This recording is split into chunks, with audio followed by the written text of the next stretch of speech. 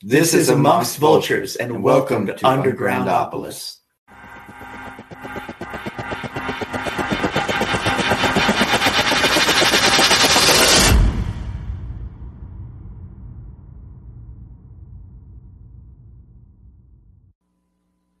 Hey everybody, welcome to Undergroundopolis. It's Wednesday night. Of course, that's what we're doing.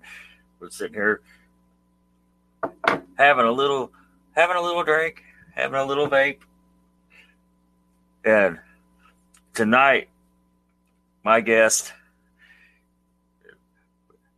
I'm so excited for this, man. John S. Hall, he's played with King Missle, Silk Cut. He was on HBO's Def Comedy Jam. He's on Beavis and Butthead. It is also a published author. We're just going to go ahead and jump right into it, man. There I am. I'm right in. Was there a particular influence that you saw or on either stage or TV or anything that said, you know what, I want to do that. I want to be a professional entertainer? I don't think I've ever wanted to be a professional entertainer. The message I got in the 70s, late 70s, going to shows was that you didn't have to be professional. You know, a lot of people were very not well rehearsed, abrasive, not really concerned so much with getting it right as just sort of getting an idea or a feeling across.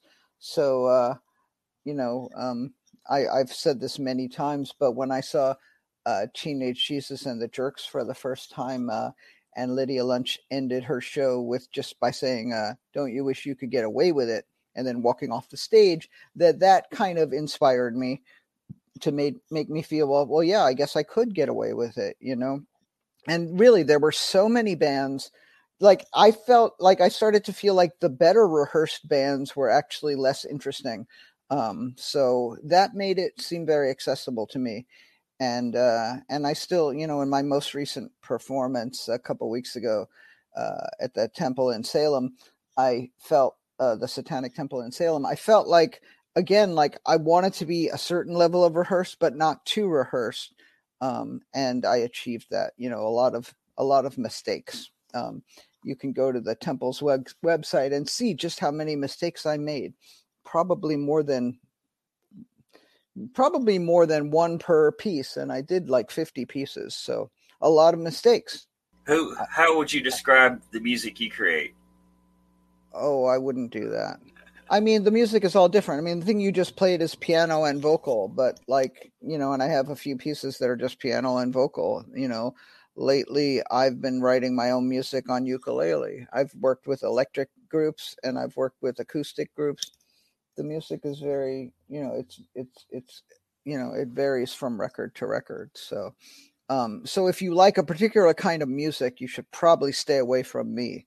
It's really the people I work with take my lyrics and try to find music that works for it, that works for them and works for the lyrics. And, that can end up being any kind of thing from folk rock acoustic-y kind of things, or jazzy kind of things, or hard rock kind of things, or I don't know what else. I did one record with violin and cello mostly, and that sounded the way that sounded. So it all depends. I wanted to say, when I was watching the videos, the visuals for what you did with the, it was interesting. It was fun for me to remember those shows, and you in fact had a poster for the last King Missile show so far, which was in May of 2019, and Dog Bowl performed with us, did an opening act and then also performed on stage with us. So I hope that's not the last King Missile show, but it was a great show, and if it was the last, we went out with a real bang. That was a really good show. You don't think it'd be the last one, do you? I don't think so, but who knows? Yeah. Yeah. I mean, I do a lot of things with a lot of acts, and I like working with King Missile, but I like working with all the things I work with. Oh yeah, it's fun. I could never remember all the lyrics that you put in the song. I can't remember them either. I mean, I remember Jesus, but I do a lot with just the paper. Like again at that temple show, I had I read almost everything. Even the songs, I had to keep like looking over at the podium where the lyrics were. So I'm not very good at memorizing. Yeah. I used to be when I smoked pot and stuff. That helped? Yeah. I don't think that helped me very much. I used to remember. Now I can't remember song lyrics. Yeah. I can remember song lyrics, just not my own. Since nobody's heard my music, it's easy. If I forget something, I'll just make something up.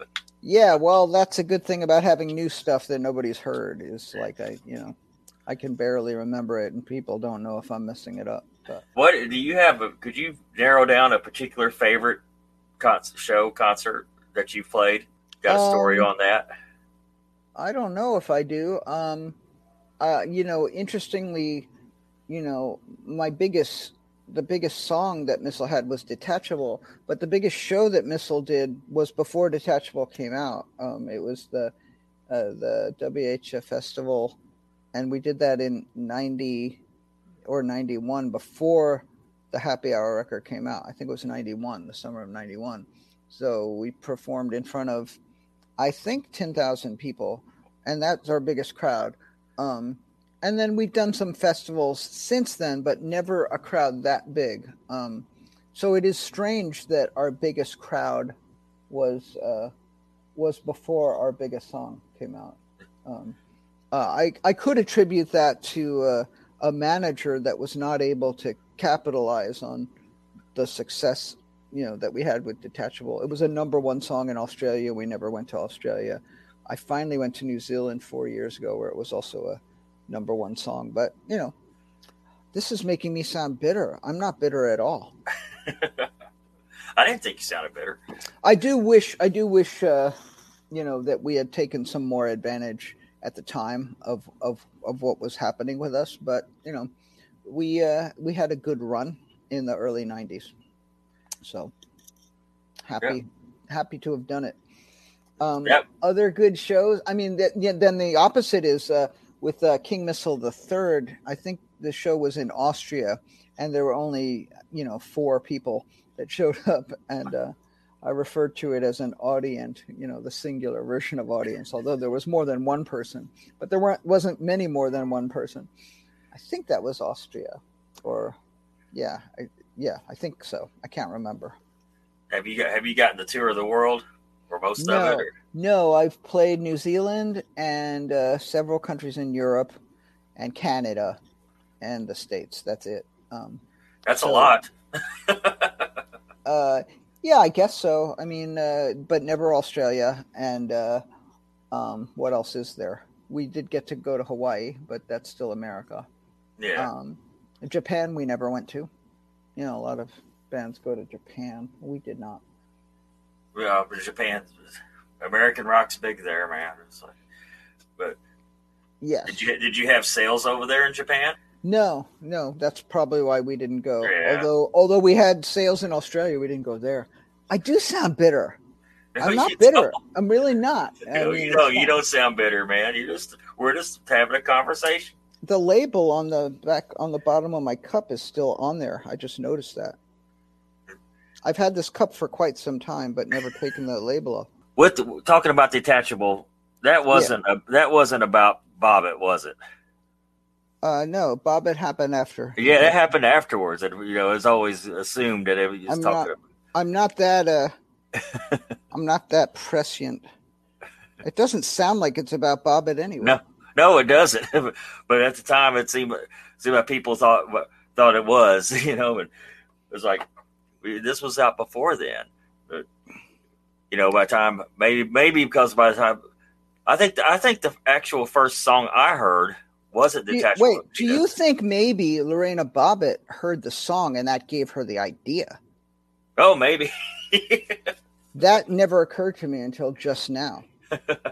There was a thing I remember when it was found and reattached. There was a little, somebody had Xeroxed copies of the article describing like how it was found and reattached.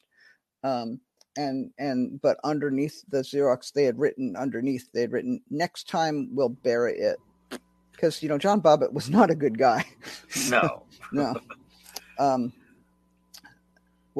First song of mine you heard?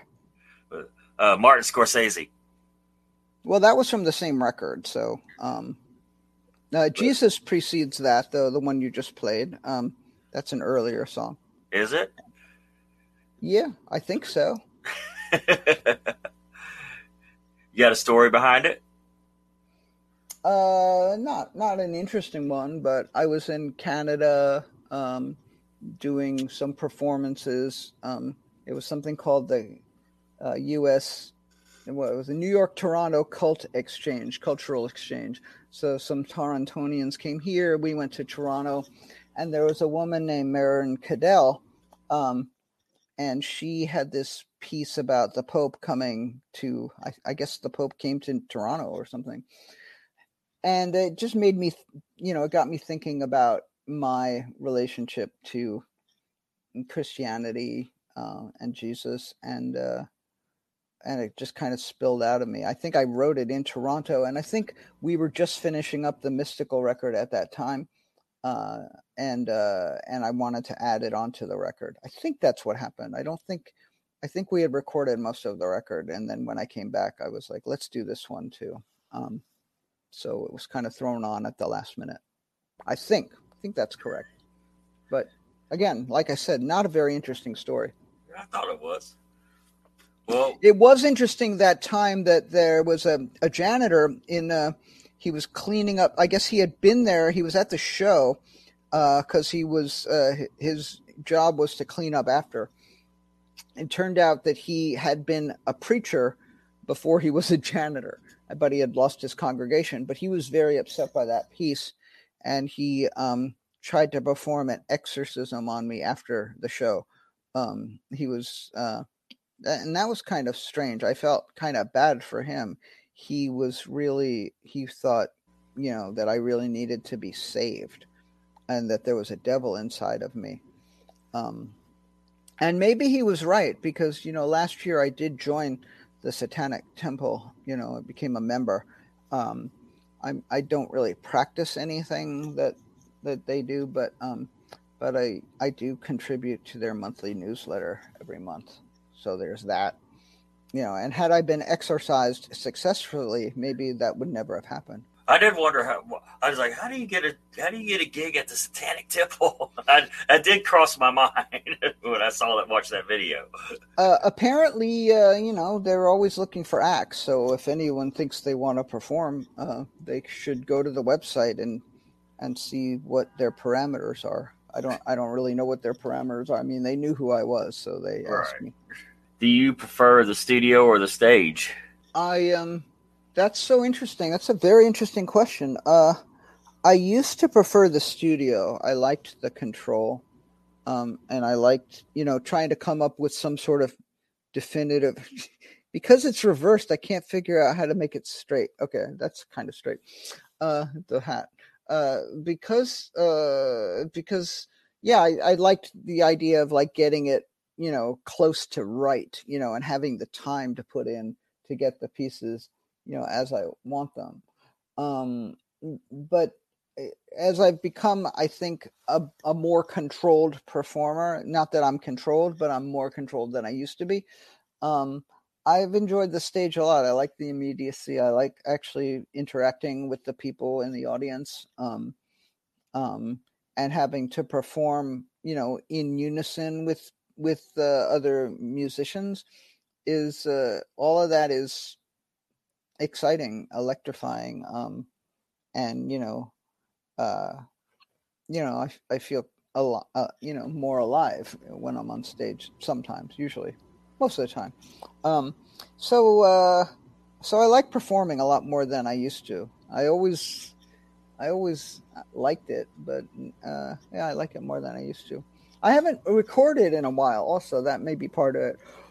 If I had just finished recording something, I might have said, yeah, I like recording more because it'd be more recently in my mind. But hopefully going to do some recording later in the year. This year? Yeah, later this year. That was going to be one of my questions. Can we expect a new album? I don't know. I don't know. We'll make some recordings, and if we like them, we'll put them out one way or the other. Getting labels is a pain in the ass. I mean, it always has been. There were times when, a couple of times when, that just sort of fell into my lap. And so I never learned how to actually get a label. So I don't know how I would get a label. So probably I'll put it out on Bandcamp and whatever else. It's easy now to just do everything yourself. It's easier than it's ever been to do everything yourself. Yeah. It really is. Yeah. So I have 2 records on Bandcamp now. I mean, a bunch of recordings with Silk Cut at Bandcamp.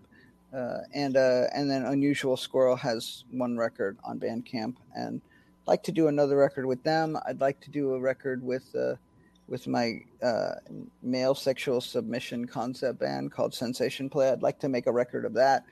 I've been writing a bunch of songs with the word fuck in the title, so I call them fuck songs, and I've got like six of those, maybe 7. I'd like to make a record of just fuck songs, although that might be boring. I don't know. I feel like I need to write a bunch more, and I haven't written one in a couple months, so I don't know. If I'll think of any more. And I have a new group called the New Trout, and I'd like to make a record with them too. They're just and who knows, maybe another King Missile record as well. Right before the pandemic, King Missile was working on some stuff. King Missile is the only group I'm in now that doesn't have a woman in it, and that really bothers me. I don't like working with all male bands. I really don't like it, and so that's part of my hesitancy. So maybe we get a 6th member or so. I don't know what to do about it. But it's really, I don't know why it's. Well, I do know why. I think I don't know, but yeah, I don't like that. There's no women in King Missile. You know who loves King Missile? Not me. No, I'm kidding. Who? Lisa Umbarger commented when I put this event up. She was in the Toadies. She was the bass player for the Toadies. Oh, okay. She goes, I love King Missile. That was where it kind of excited me as she commented. Well, if she were in New York, we could do some business. Is that where you are? I thought you were in California. No, I don't think so. Wait. Yeah, well, you can't see out the window, but that is New York. That's why I kept on saying Easter time. If I'd known that I would be like, just our time. Oh, well, I don't know. A lot of people say Eastern time, say the time zone anyway, just so that people know. So that there's no question. Right. Well, I do. Yeah. Well, I haven't been in California in a few years. I like it. I like going out there performing. Have a bunch of friends in Los Angeles, and the last real record I made was with 2 Californians.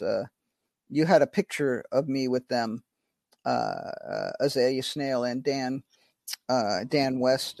We have this act called You, Me, and This Fucking Guy, and we made a record called Garden Variety Fuckers, and that came out last year. It's mostly nature poems, but done in this kind of Long Island, oh, fucking this beautiful fucking garden, that kind of thing. So there's one called Garden, and one called Sunset, just like, oh, it's fucking beautiful nature and shit, that kind of thing. I don't remember any of the words to any of those, but they were a lot of fun to make.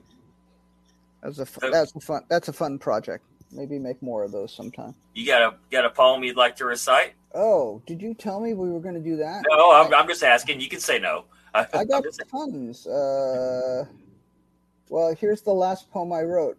For people, if you have Facebook, I think you can follow me on Facebook without without actually befriending me.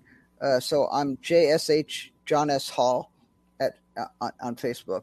JSH John S. Hall, and every day I post new poems. This is the last poem that I posted. So I start at the beginning of the year with poem number 1. I think that's what I'm going to keep doing. I actually started doing this last year, and then I started the numbers again this year. So this is the last poem that I wrote, that I posted. So let's see how this goes. It's poem number 605, and it's called H. In response to the 5th part of poem number 597, Joshua Hurston Hall, no relation, pointed out that Jiminy Cricket's middle initial could be H. And he is correct that far more people say Jesus H. Christ than Jesus fucking Christ, which is what I tend to say. This led me to look up the origins of Jesus H. Christ, not the person, the name, or curse. The person, of course, originated from Mary and God knows who else. The name or curse is another matter entirely. The first known instance of Jesus H. Christ occurred in the 1880s, but I have so far found the explanations as to what the H stands for either conclusive or unconvincing or both. Breaking one of my rules regarding self-censorship, I will close by concluding that perhaps no one knows what the H stands for. Maybe I should have read 597 first so that would have made more sense, or 598, whatever poem that is. But it was like I was writing a poem about how people have these... I could read that one too, or I could wait a little bit. That's actually a better poem. It's called Substitutions in 5 Parts. Do we have time for that too? Yeah. I mean, it's in 5 parts, but each part is short, I think.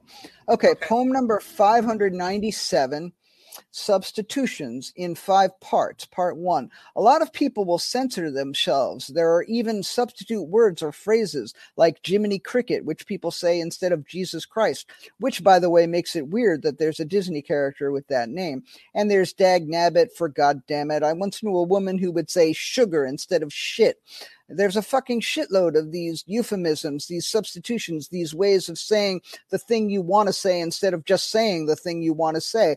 I get it, sort of, but not really. I mean, just fucking say it or don't. Part 2. Louis C.K., who I wish would just apologize like a normal human being instead of attempting to cultivate a whole new audience of fucking assholes, instead of winning back the people who loved him by just showing a little fucking contrition. Louis C.K. rightfully railed against the use of the term the N-word. He said that it permits the user to refer to a fucked up term and put the idea in the listener's head without bearing the responsibility of actually using the fucked up term, which I thought was a good point. Louis C.K. was fucking brilliant until suddenly he became a fucking idiot. Part 3. A lot of people say freaking or effing instead of fucking. It would be funny if I was in bed with someone and I said, F me, baby, F me, F yeah, or do you like how I'm effing you? Or even, oh, sugar, F me, just like that. That would be so stupid. I probably would never, ever do that, but it would be funny. Now watch. The next time I'm having sex with someone, all I'll be hearing is that kind of shit the whole fucking time. Part 4. While I'd rather hear I'm going to fucking come than I'm going to freaking come, I'd still rather hear I'm going to freaking come than nothing at all. Part 5. I think that Jiminy Cricket's middle initial must be F. That's the end of that poem. It was kind of long, but it was fun. That was fun, wasn't it? Kinda? A little? Oh, You're yeah. Still muted. Yeah. I know. I just realized that. Oh, you had me reeled in, though, man. All right. So All right.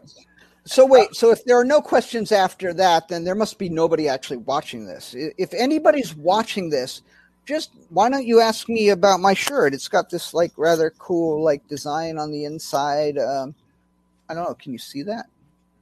Yeah. I like the collar. It's got this kind of like, I can't show you the design without getting closer than I want to, but it's from Paul Frederick. They were having a sale, but they're not paying me for that. Now maybe they'll give me a free shirt. Maybe. I'll be like, I just read this poem where I said fuck like 17 times, and then I mentioned your name. So give me a free shirt. Maybe they will. Well, people are watching. They're just dumbfounded. Well, I am too. Brian Remus says this guy is awesome. Thank you, cuz. I should ask Brian Remus a question. No, Go for it. He's watching. I don't have a question for Brian Remus.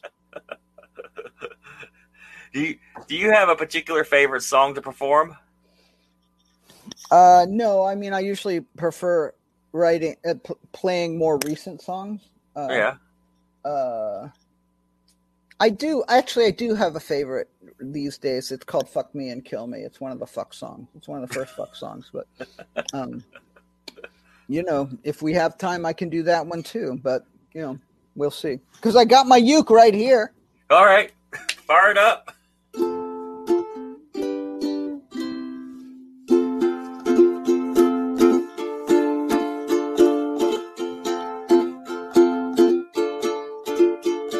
Sometime my will to live is not that strong. Sometime I don't see the point of going on.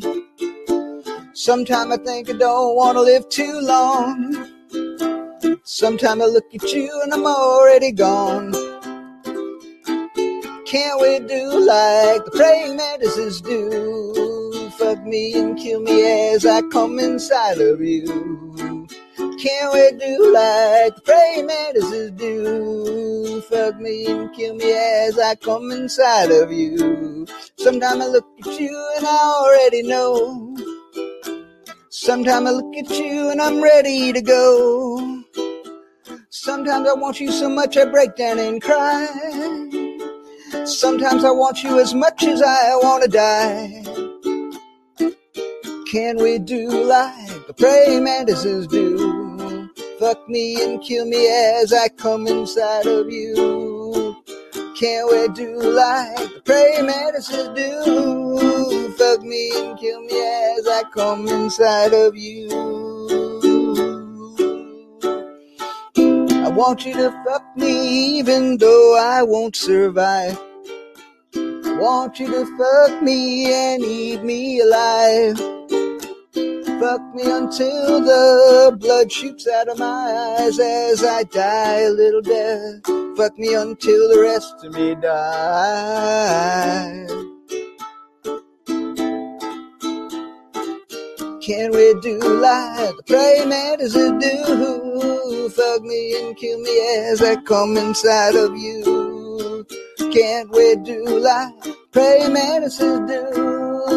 Fuck me and kill me as I come inside of you. Fuck me and kill me, bite off my head.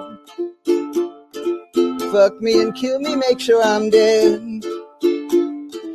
Fuck me and kill me, I'm ready to burst. So kill me, but please fuck me first. Can we do like the praying mantises do? Fuck me and kill me as I come inside of you.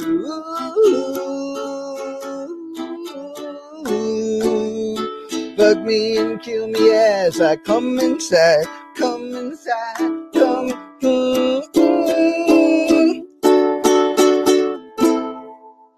That's that one. That's great, man. That one's a lot of fun to play. It's got so many chords in it, and I didn't even fuck it up, I don't think. The only thing I fucked up is the slow part. I should have made slower, but yeah. Yeah. So, yeah, that's fun. That's great, man. Thank you, Rob. And it's going to be on your next record? Or the one after next. I don't know what I'm doing. So we got to hear it on Undergroundopolis first, man. Well, people have heard it, but yeah. I'm glad I thought of that. I'm glad I keep my uke by my side. Yeah. How many books do you have out? 2. One is just a collection of lyrics, and the other one is this one right here. It's a negative thought for every day of the year. Daily negotiations. No, daily negations. Ghost negations. Here's today's June 16th. I have tried very hard to find meaning in what I do, but I have found instead a vast and limitless nothingness. I tried to embrace the nothingness, but it slipped through my grasp, and now there is nothing where the nothingness was. This may sound meaningful, but it isn't. So that was today's negation, and I do that on Facebook Live every morning. I read from that book, to give people the opposite of a pick-me-up, I guess. When I wrote the book, I was writing it in response to toxic positivity, which was a term I had not heard, but I had this feeling about that a lot of positivity can be really detrimental, and so I thought, I would do an antidote, toxic positivity. What's the antidote? Happy negativity. So there you go. You got anything you'd like to add before we wrap this up? I don't think so. I'm trying to think if I have any questions for me, since nobody else does. Why do you go on? Why do you go on? There's a good question. It's kind of a religious question. I have a kid, so that helps. She's 14. She'd be bummed if I didn't go on. So I'm glad, for that. Why do I go on making art, though? Well, because I just feel driven to do it, I like to write every morning and then post those poems on Facebook. And usually at least one person comments on the poems. And that's gratifying, So I do it. Why do I go on? Because people seem to want me to. Including my kid. She definitely wants me to. And there are people that like what I do, so I do it. I like what I do sometimes, and they like what I do sometimes. So it's a good kind of relationship we got going on between me and the people who like some of what I do. So there you go. What's your Bandcamp addresses? Silk Cut, SILKCUT. .bandcamp.com, I think that's how it goes. And the other one's unusualsquirrel.bandcamp. Unusual Squirrel has 4 U's in it. Isn't that crazy? That name has 4 U's in it. It's a lot of U's. I sat there and counted them. You can't. There's no me in Unusual Squirrel, but there are 4 U's. So there you go. Well, everybody be sure to check out Unusual Squirrel's Bandcamp and Silk Cut's Bandcamp. This is Scrooge Mandela, and here's your joke of the week. How do you get a baby to crawl in the circle? Nail one of his hands to the floor.